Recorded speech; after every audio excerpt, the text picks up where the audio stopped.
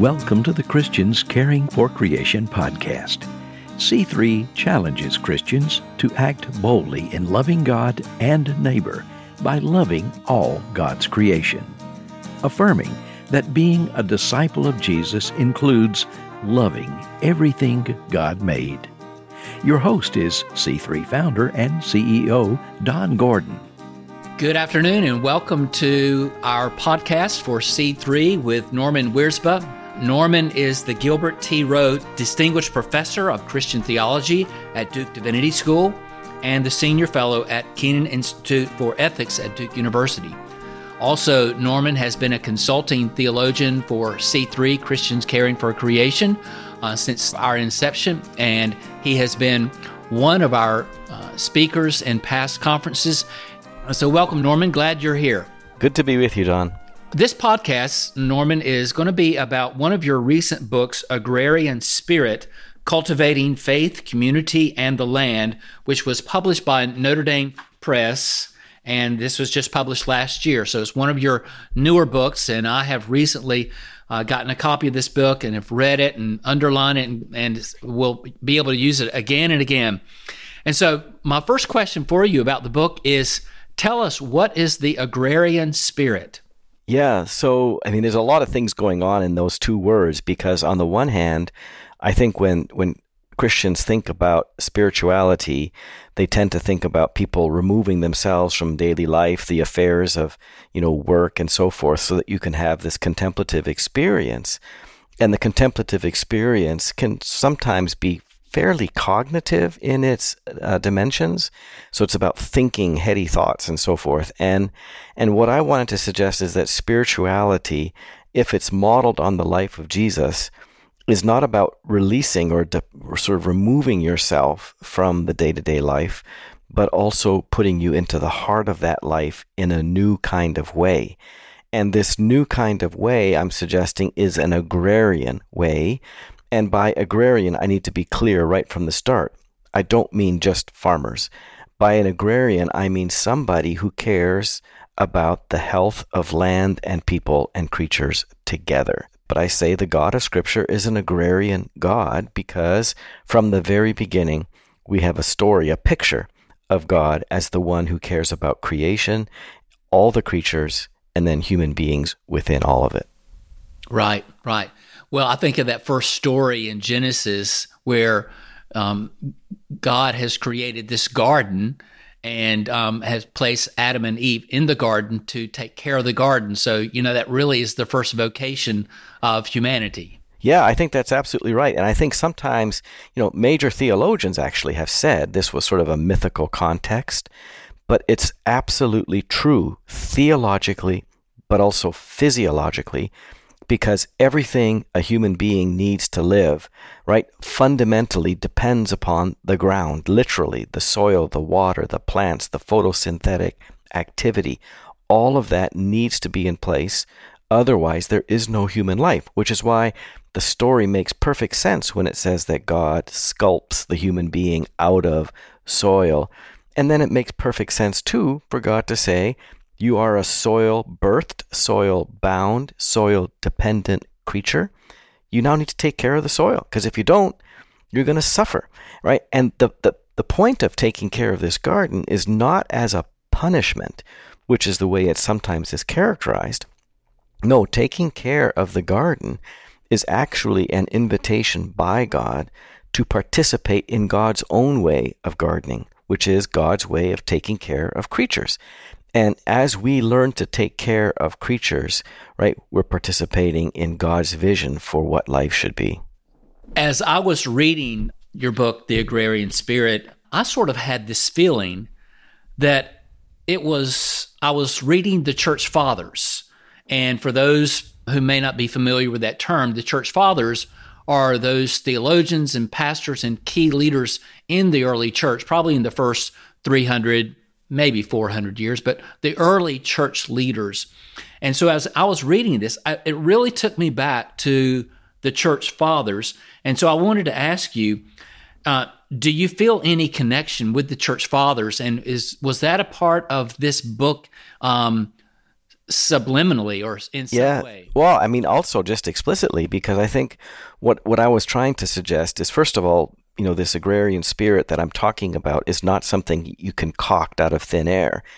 It just comes out of your reading of Scripture, right? Scripture is constantly revealing a God to us who is near to people, near to their land, right? So that when the land languishes, God is very, very unhappy. It's not just when the poor and the widows and the orphans don't have something to eat. It's when the land languishes, the prophets say, that God gets very upset. So it's all rooted in Scripture. And what these early church mothers and fathers did in their very approach to theological reflection and writing is they're constantly commenting on Scripture. So it makes perfect sense that these early church writers would simply be talking about human life in its diverse embodied expressions. And that's why I find that they're so helpful, right? It's not until much later in the history of Christianity that you get this idea that the Christian faith is primarily a cognitive affair, right? It's all about the word. It's all about preaching. And I'm not opposed to words or preaching, but I am saying that if you don't pay attention to bodies, which is what we see Jesus doing all the time, you're going to have a spirituality which is often disembodied and highly ethereal. And I'm trying to counteract that version of spirituality. Yeah. One other thing about sort of the whole landscape of the book is, as I was reading the book, I got this sense that it was very broad in its scope. It's a book of philosophy. It's a book of political and economic critique. And also at the same time, it's a Christian devotional book. It's a Christian devotional literature. So it's all of those in one. And so I was going to ask you, was that your intention, or did it just fall out that way? Well, I mean, it'd be nice if I could say it was all intentional. I mean, sometimes when you write a book, you don't know all of how it's going to be received by other people. But I think part of the reason there's this expansive character to the book is that I'm trying to move away from a highly individualistic and highly private and not just cognitive faith. And that means as soon as you talk about bodies, embodiment, our embodied dependence upon land, upon fellow creatures, upon other people, you simply have to talk about ecology. You have to talk about agriculture. You have to talk about food systems, healthcare. You have to talk about political forms that, open up certain ways of being with each other. And so once you turn to bodies, you have to turn to the world. And that means you have to bring in all of the forms of analyses that enable us to make sense of the world, that give us tools for thinking about, is this a good economy in which creatures can flourish together, or isn't it, right? That's a very basic question that we have to have in view if the care of bodies is our primary concern, which I think it needs to be, because that's what Jesus reflects in his own ministries. Right. You make a reference again and again throughout the book to a mistake that Christian communities make. And you've already referenced this to some degree, but I'm going to ask about it more explicitly here. But this mistake that Christian communities make, namely that heavenly bliss is not something for this life. It's only for the life to come. And this idea that the bliss of heaven, the wonders of heaven is only for the future and not for the present. So how does this undermine our stewardship of the earth and the total life that we have as disciples of Jesus Christ? Right. Yeah, no, it's a hugely important question. And, there's just so much, not just theological, but just basic conceptual confusion at work here. So the way I like to characterize it is that a lot of people think about heaven as you're being transported to some place far beyond the blue to be with God forever after you die, right? That's a vision that is much in the popular imagination of people, including Christians. And what that way of speaking confuses is that heaven is not about transportation, it's about transformation. And here's why. If you simply transport people who are not transformed first, they're going to bring all their bad habits to the next life, and they'll just ruin wherever they end up being, right? this is something that we see already in Scripture, right? Human beings are created. They're placed in the Garden of Eden, which translates as the Garden of Paradise. And what do? We end up banishing ourselves because we haven't learned to take care of each other, take care of the ground. So the first rule is that if you're going to have life with God, you have to be transformed by His loving ways of being with others, of being in places. And so the question about heaven is not about can you go somewhere else? It's about how can you be transformed here and now so that the life you have is one that is empowered, inspired, always, only by the love of God. Right? Remember, Jesus' preaching is not about, hey, wait until you die and then it'll be okay. Right? Jesus doesn't ever say that. When Jesus finds somebody hungry, He feeds them. When He finds somebody sick, He heals them. When He finds somebody lonely, He brings them into friendship. When they are under a demon, He exorcises them because Jesus is committed to the healing, the feeding of people right now. Because the kingdom of God has now dawned in the presence of Jesus' embodied ministries. Jesus isn't saying, wait till you die. And then I think the most important sort of summation of this happens in the book of Revelation, where you have a vision not of souls, individual souls escaping to be with God somewhere else, but you have a vision of the heavenly city descending to earth because the home of God is among mortals. And what kind of city is it? It's a city with a river, with the tree of life for the healing and feeding of all the nations. Right. I don't know that the average layperson in a church knows or thinks about this very much, but certainly there are philosophical underpinnings that form our faith more than we think they do. And I think sort of one thing that you pointed out that other theologians and biblical scholars are pointing out these days, at least in my circles, is this idea of Platonic thought and the separation of body and soul, this Greek separation of body and soul, that really is in contrast to a more Hebrew understanding of nephesh and all of these being together. Mm-hmm. And you point that out.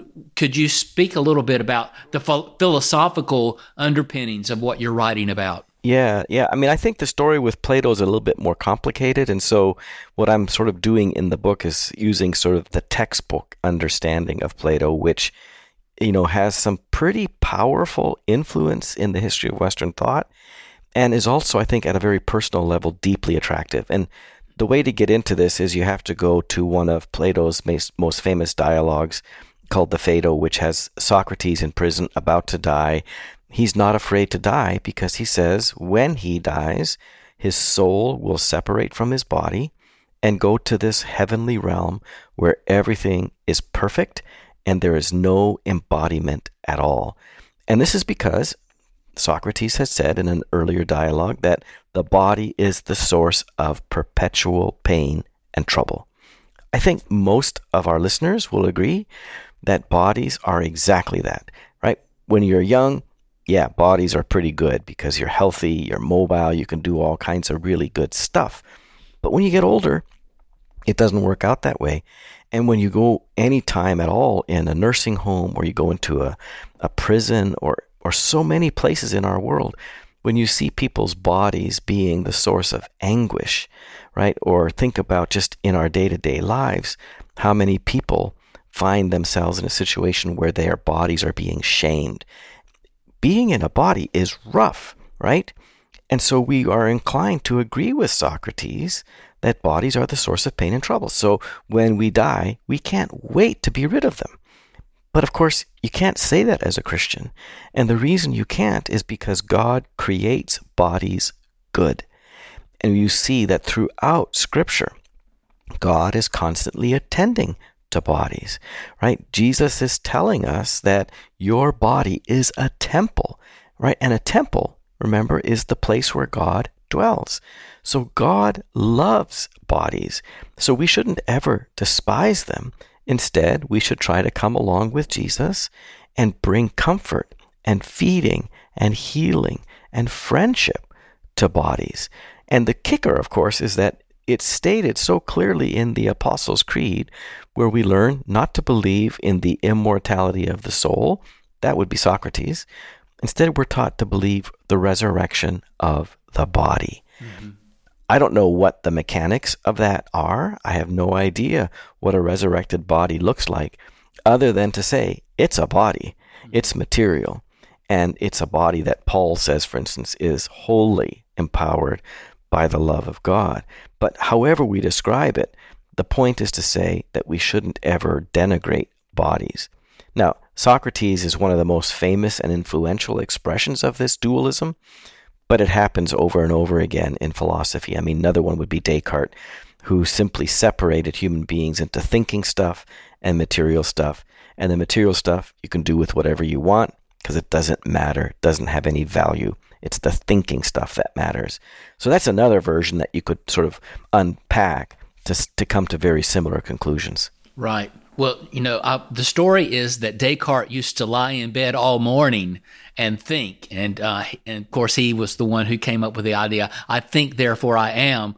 And I can just imagine his wife saying, get out of bed. You need to do something besides thinking today. Yeah. So anyway, now in some senses, this book is also about spiritual formation, drawing us closer to God. And you make that point, especially in the chapter Placing the Soul, that we have too often tried to escape the world to do this rather than embrace the world. And you've talked about this, embracing land and trees and rocks and rivers and creatures. So tell me a little bit more about what you meant about placing the soul. Yeah. Well, I think, first of all, I wanted to get at this problem of dualism, right? That we separate soul and body and think that the soul is the important part and the body is not, right? So I wanted to get at that and say that's just wrong. But then I wanted to do something that's a little more sophisticated, which is to say that a human being doesn't simply have a body, it is a body. Now, if you say that the human being is a body, suddenly you have a very complicated understanding of what you mean by soul, right? Soul means the power moving a body. So it doesn't mean that it can be separated from a body. It's always sort of connected to the body, animating that body. And the question is then, how does the body get animated? What makes that possible to do? And what are the implications when you start with the understanding that human beings are their bodies? Well, it gets very, very interesting quickly, because the first thing you discover when you pay close attention to a body is that it's not single and it's not autonomous, right? For you to be the body that you are, you have to drink, you have to breathe, you have to eat, you need compassionate touch, right? We all start our lives in a womb, thoroughly connected to a mother. But then you go more deeply into this, as this is something that modern science is teaching us, is that we have what's called this biome of creatures living within us, a biome that consists of hundreds of billions of different microorganisms, so many of them that we could not live without them, in fact, because we depend upon this biome for basic functioning like digestion, like attacking viruses in our bodies. So the thing is about our bodies, they're complicated, they're not single, they always lead us out into a world, right? And that's what I mean by placing the soul. As I was reading the book, and I've already mentioned this, that it really becomes a book of spiritual formation as well. And you actually give people exercises. You have these chapters on spiritual, you call it, the second half of the book, in fact, is entitled Agrarian Spiritual Exercises.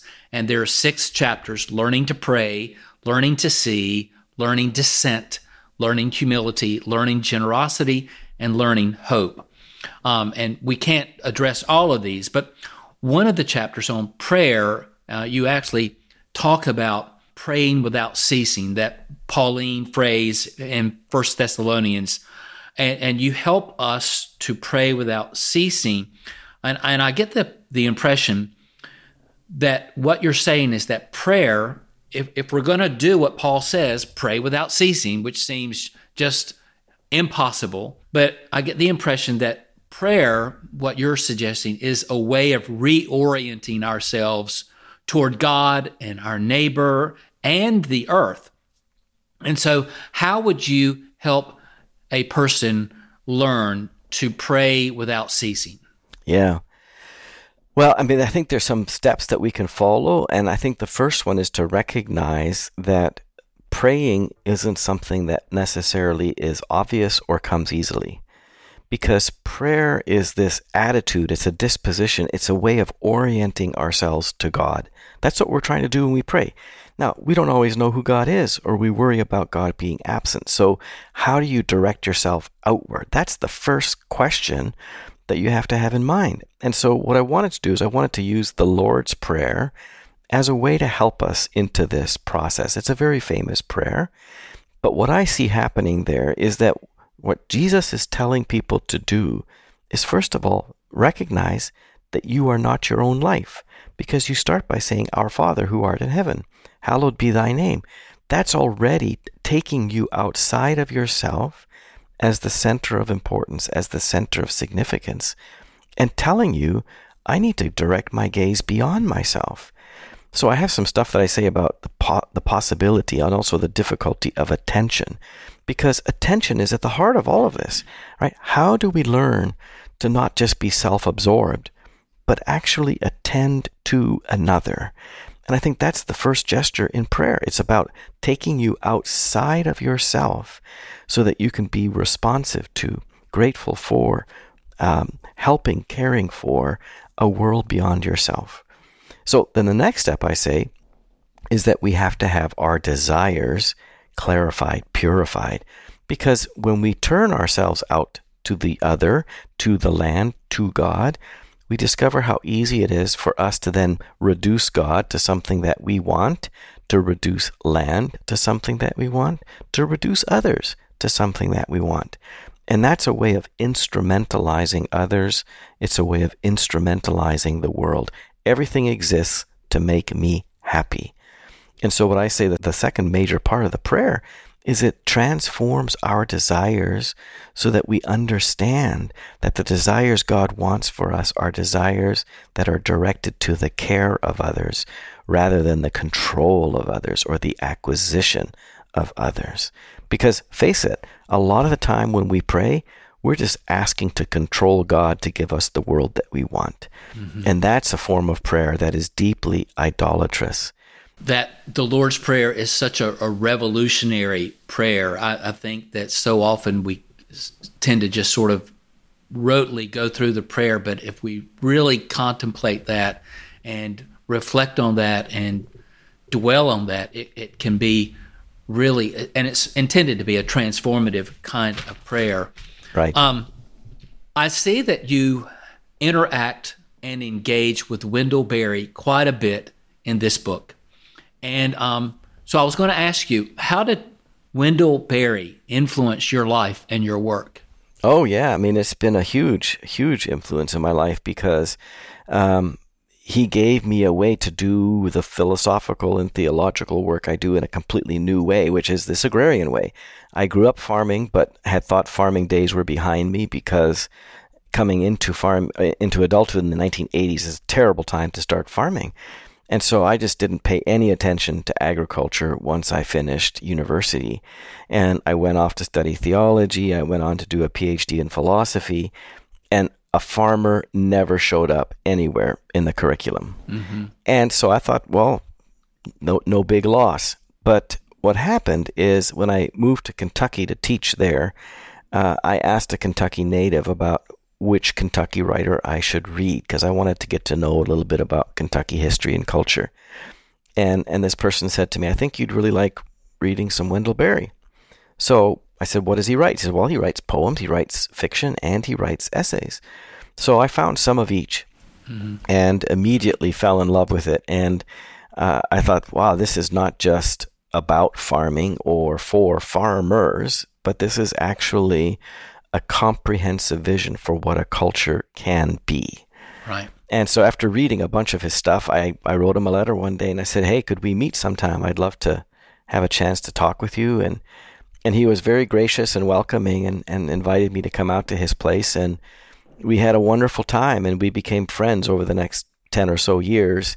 And, his influence was super important, not just because of his own work, but because he introduced me to a whole ream of other agrarian writers from around the world, across time.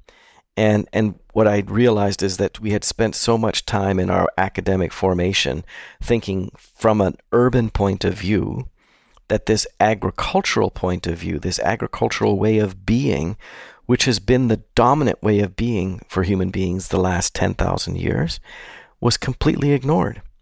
And it brought me back to myself, because I remember growing up thinking, as a farm kid, I think about the world differently than my city friends do. Mm-hmm. But I'd completely forgotten that. And so Wendell gave me my second major education. And he did that by, giving me the tools I needed to figure out, what does an agrarian way of being mean for the way we think about major philosophical and theological topics. Mm-hmm. And then I discovered, of course, through him, but also through my friend Alan Davis, the Scriptures are a thoroughly agrarian book. And you can't make sense of the Scriptures without this agrarian point of view. And, the implications of that are pretty enormous, because so much of our thinking and commentary on Scripture does not reflect this agrarian way of being. Yeah. Well, you're going to have to be careful with that influence, because, as you know, he became very much the activist and was the kind of person who was ready and willing to get into, as John Lewis says it, good trouble. Oh, yeah.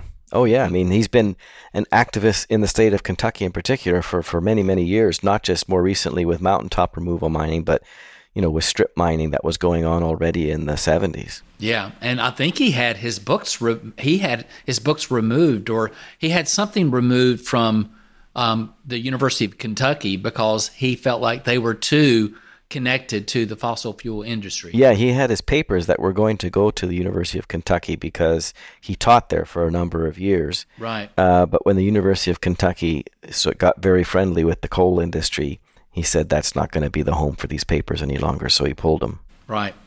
I loved the story of Don and Marie that you have in your book, in the final chapter on hope. And could you just give our listeners a synopsis of this story? Because I think it's a wonderful story. You use it as an illustration of hope. Right. And so would you give our listeners a overview of that story? Yeah, no, it's an amazing story. I learned it many years ago. I was at a conference in Alberta, my home province in Canada, called The Spirit of the Land. And it was a wonderful meeting. There were all sorts of folks there, academics, indigenous leaders, farmers, activists, you name it. They were there. And we were in a break, and this couple came up to me and said, "Would you have time to sit down over a meal? I'd like to tell you a story." It turned out to be Don and Marie Ruzicka, and so we did that. And he said, "I need to tell you about what happened in our own farm experience." And he said, we as a family had, bought into the family farming tradition in central Alberta. And what we had was this experience in which we, like so many other farmers, were doing industrial production methods, which meant use of a lot of fertilizer, herbicides, pesticides, right? Plowing up wetlands, bringing down forests, hedgerows, because the aim was to produce as many commodities as possible. And he said this was creating a lot of difficulty, not just financially, because the debt load just grew and grew and grew, but also in terms of his own health, right? The stress of trying to constantly maximize production, increase yield, whatever you had to do. And then just the use of all these poisons was working itself out in his body. And he realized that this just couldn't go on. And so he had to figure out, do I stop farming altogether? Do I keep farming the way that I have been doing it?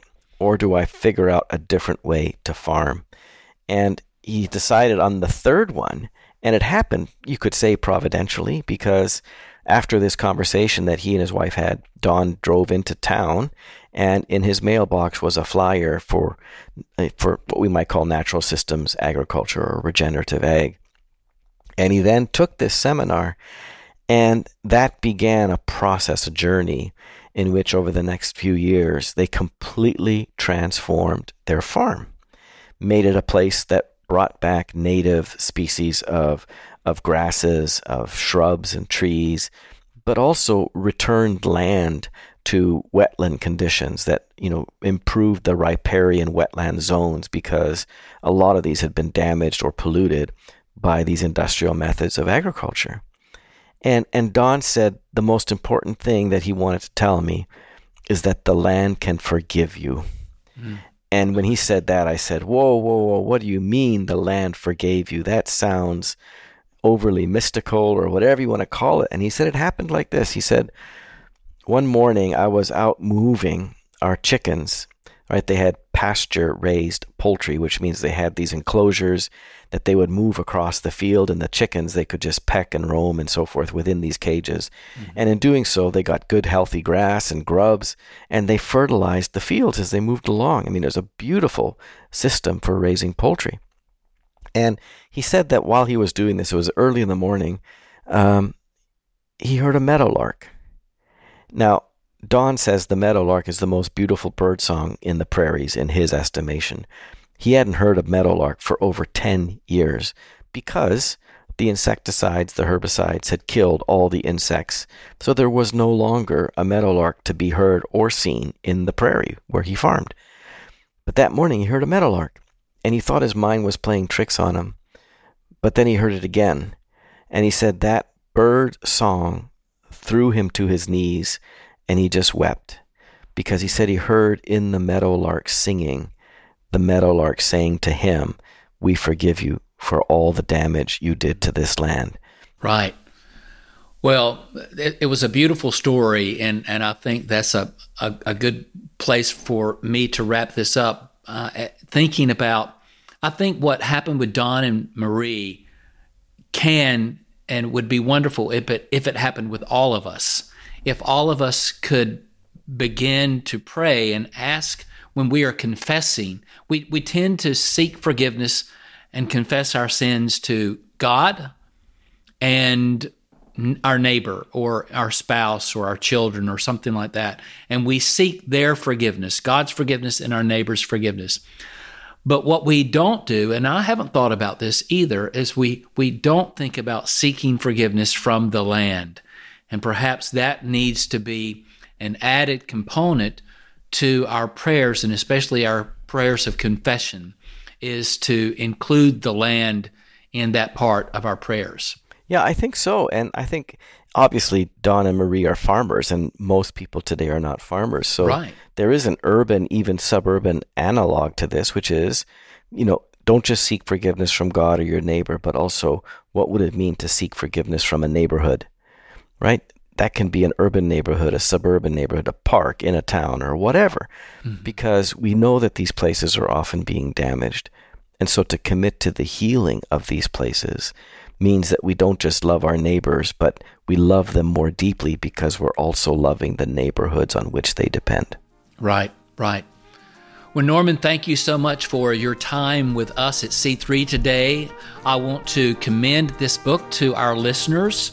I hope that you'll pick up a copy of Agrarian Spirit, Cultivating Faith, Community, and the Land by Norman Wirzba. It's a great book in so many ways. And of course, he's written a number of other books that I hope that you can find as well. So Norman, thank you for your time this afternoon. All right. Good to be with you, Don. Okay. Thank you. Thank you for joining us for today's podcast. C3 is a global ecumenical Christian organization seeking to connect ecological stewardship of the land with following Jesus. We believe loving God and our neighbors includes loving all creation. We are a community of pastors, scientists, students, farmers, philosophers, theologians, and ordinary Christians trying to serve the common good. You can learn more about us and gain access to some wonderful resources by going to our website at christianscaringforcreation.org.